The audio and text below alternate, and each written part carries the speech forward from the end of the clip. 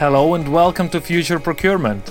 My name is Robert Freeman and I'm procurement expert. In this podcast, we will talk about KPIs for procurement organization and for you as a procurement professional. What should it be?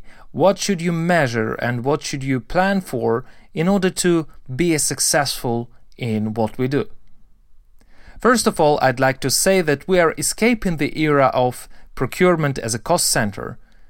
I was working with procurement quite many years and I'm a witness of a big paradigm change and a shift of the mindset from having procurement as a savings-oriented organization and a cost center. In the late 1990s, we were measuring the success of purchasing and procurement as the amount of savings you have made.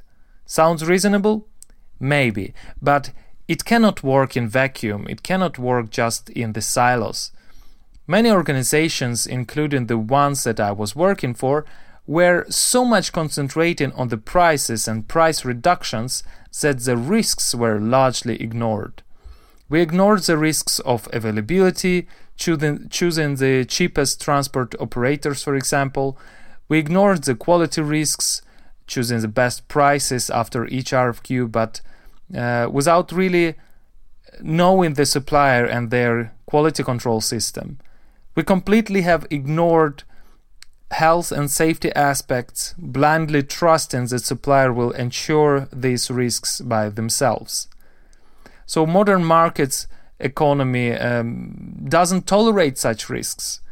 The potential impacts are non-comparable to what they were 20 years ago, because within few days, any bad news can completely smash any company, leading to big financial, reputational losses and also market shares losses.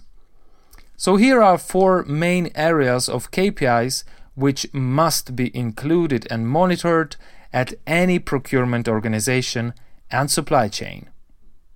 So the first area is quality. It all starts there. In fact, you cannot survive in a long run if your strategy will be to ignore quality.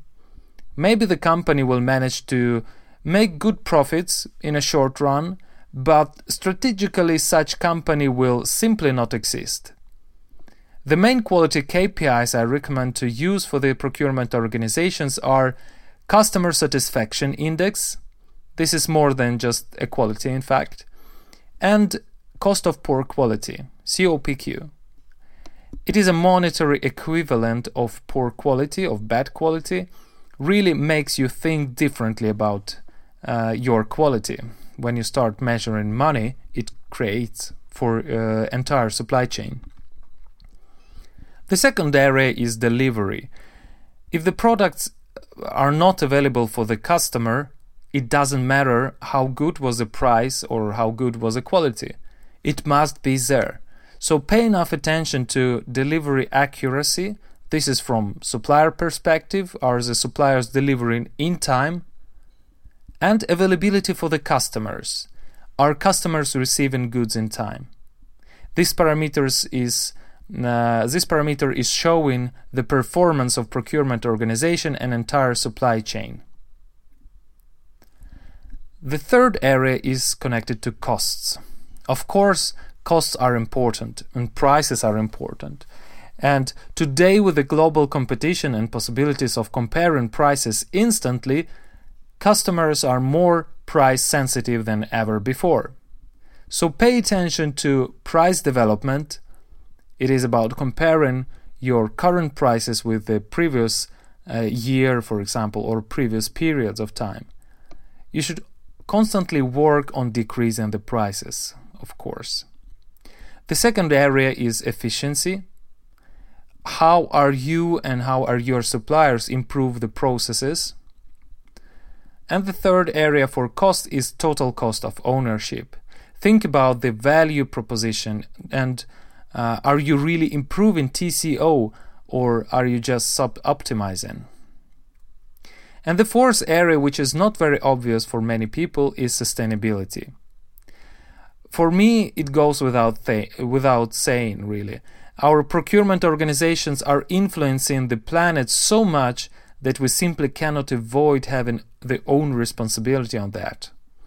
For the environment around the supply chain partners, for social aspects of people working at the factories, for example, for health and safety of the final consumers of the goods, as well as people working at production, logistics, and so forth, and the work conditions for employees. Again, you as procurement organization can do a lot there.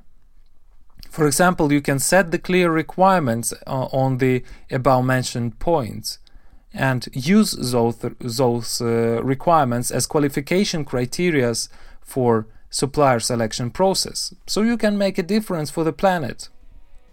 Say to us what do you think about it. Find us and connect us in Facebook, LinkedIn or Twitter at Future Procurement, or send us an email with your questions and proposals at info@futureprocurement.net. My name is Robert Freeman, and this was Future Procurement Podcast. We talk to you soon.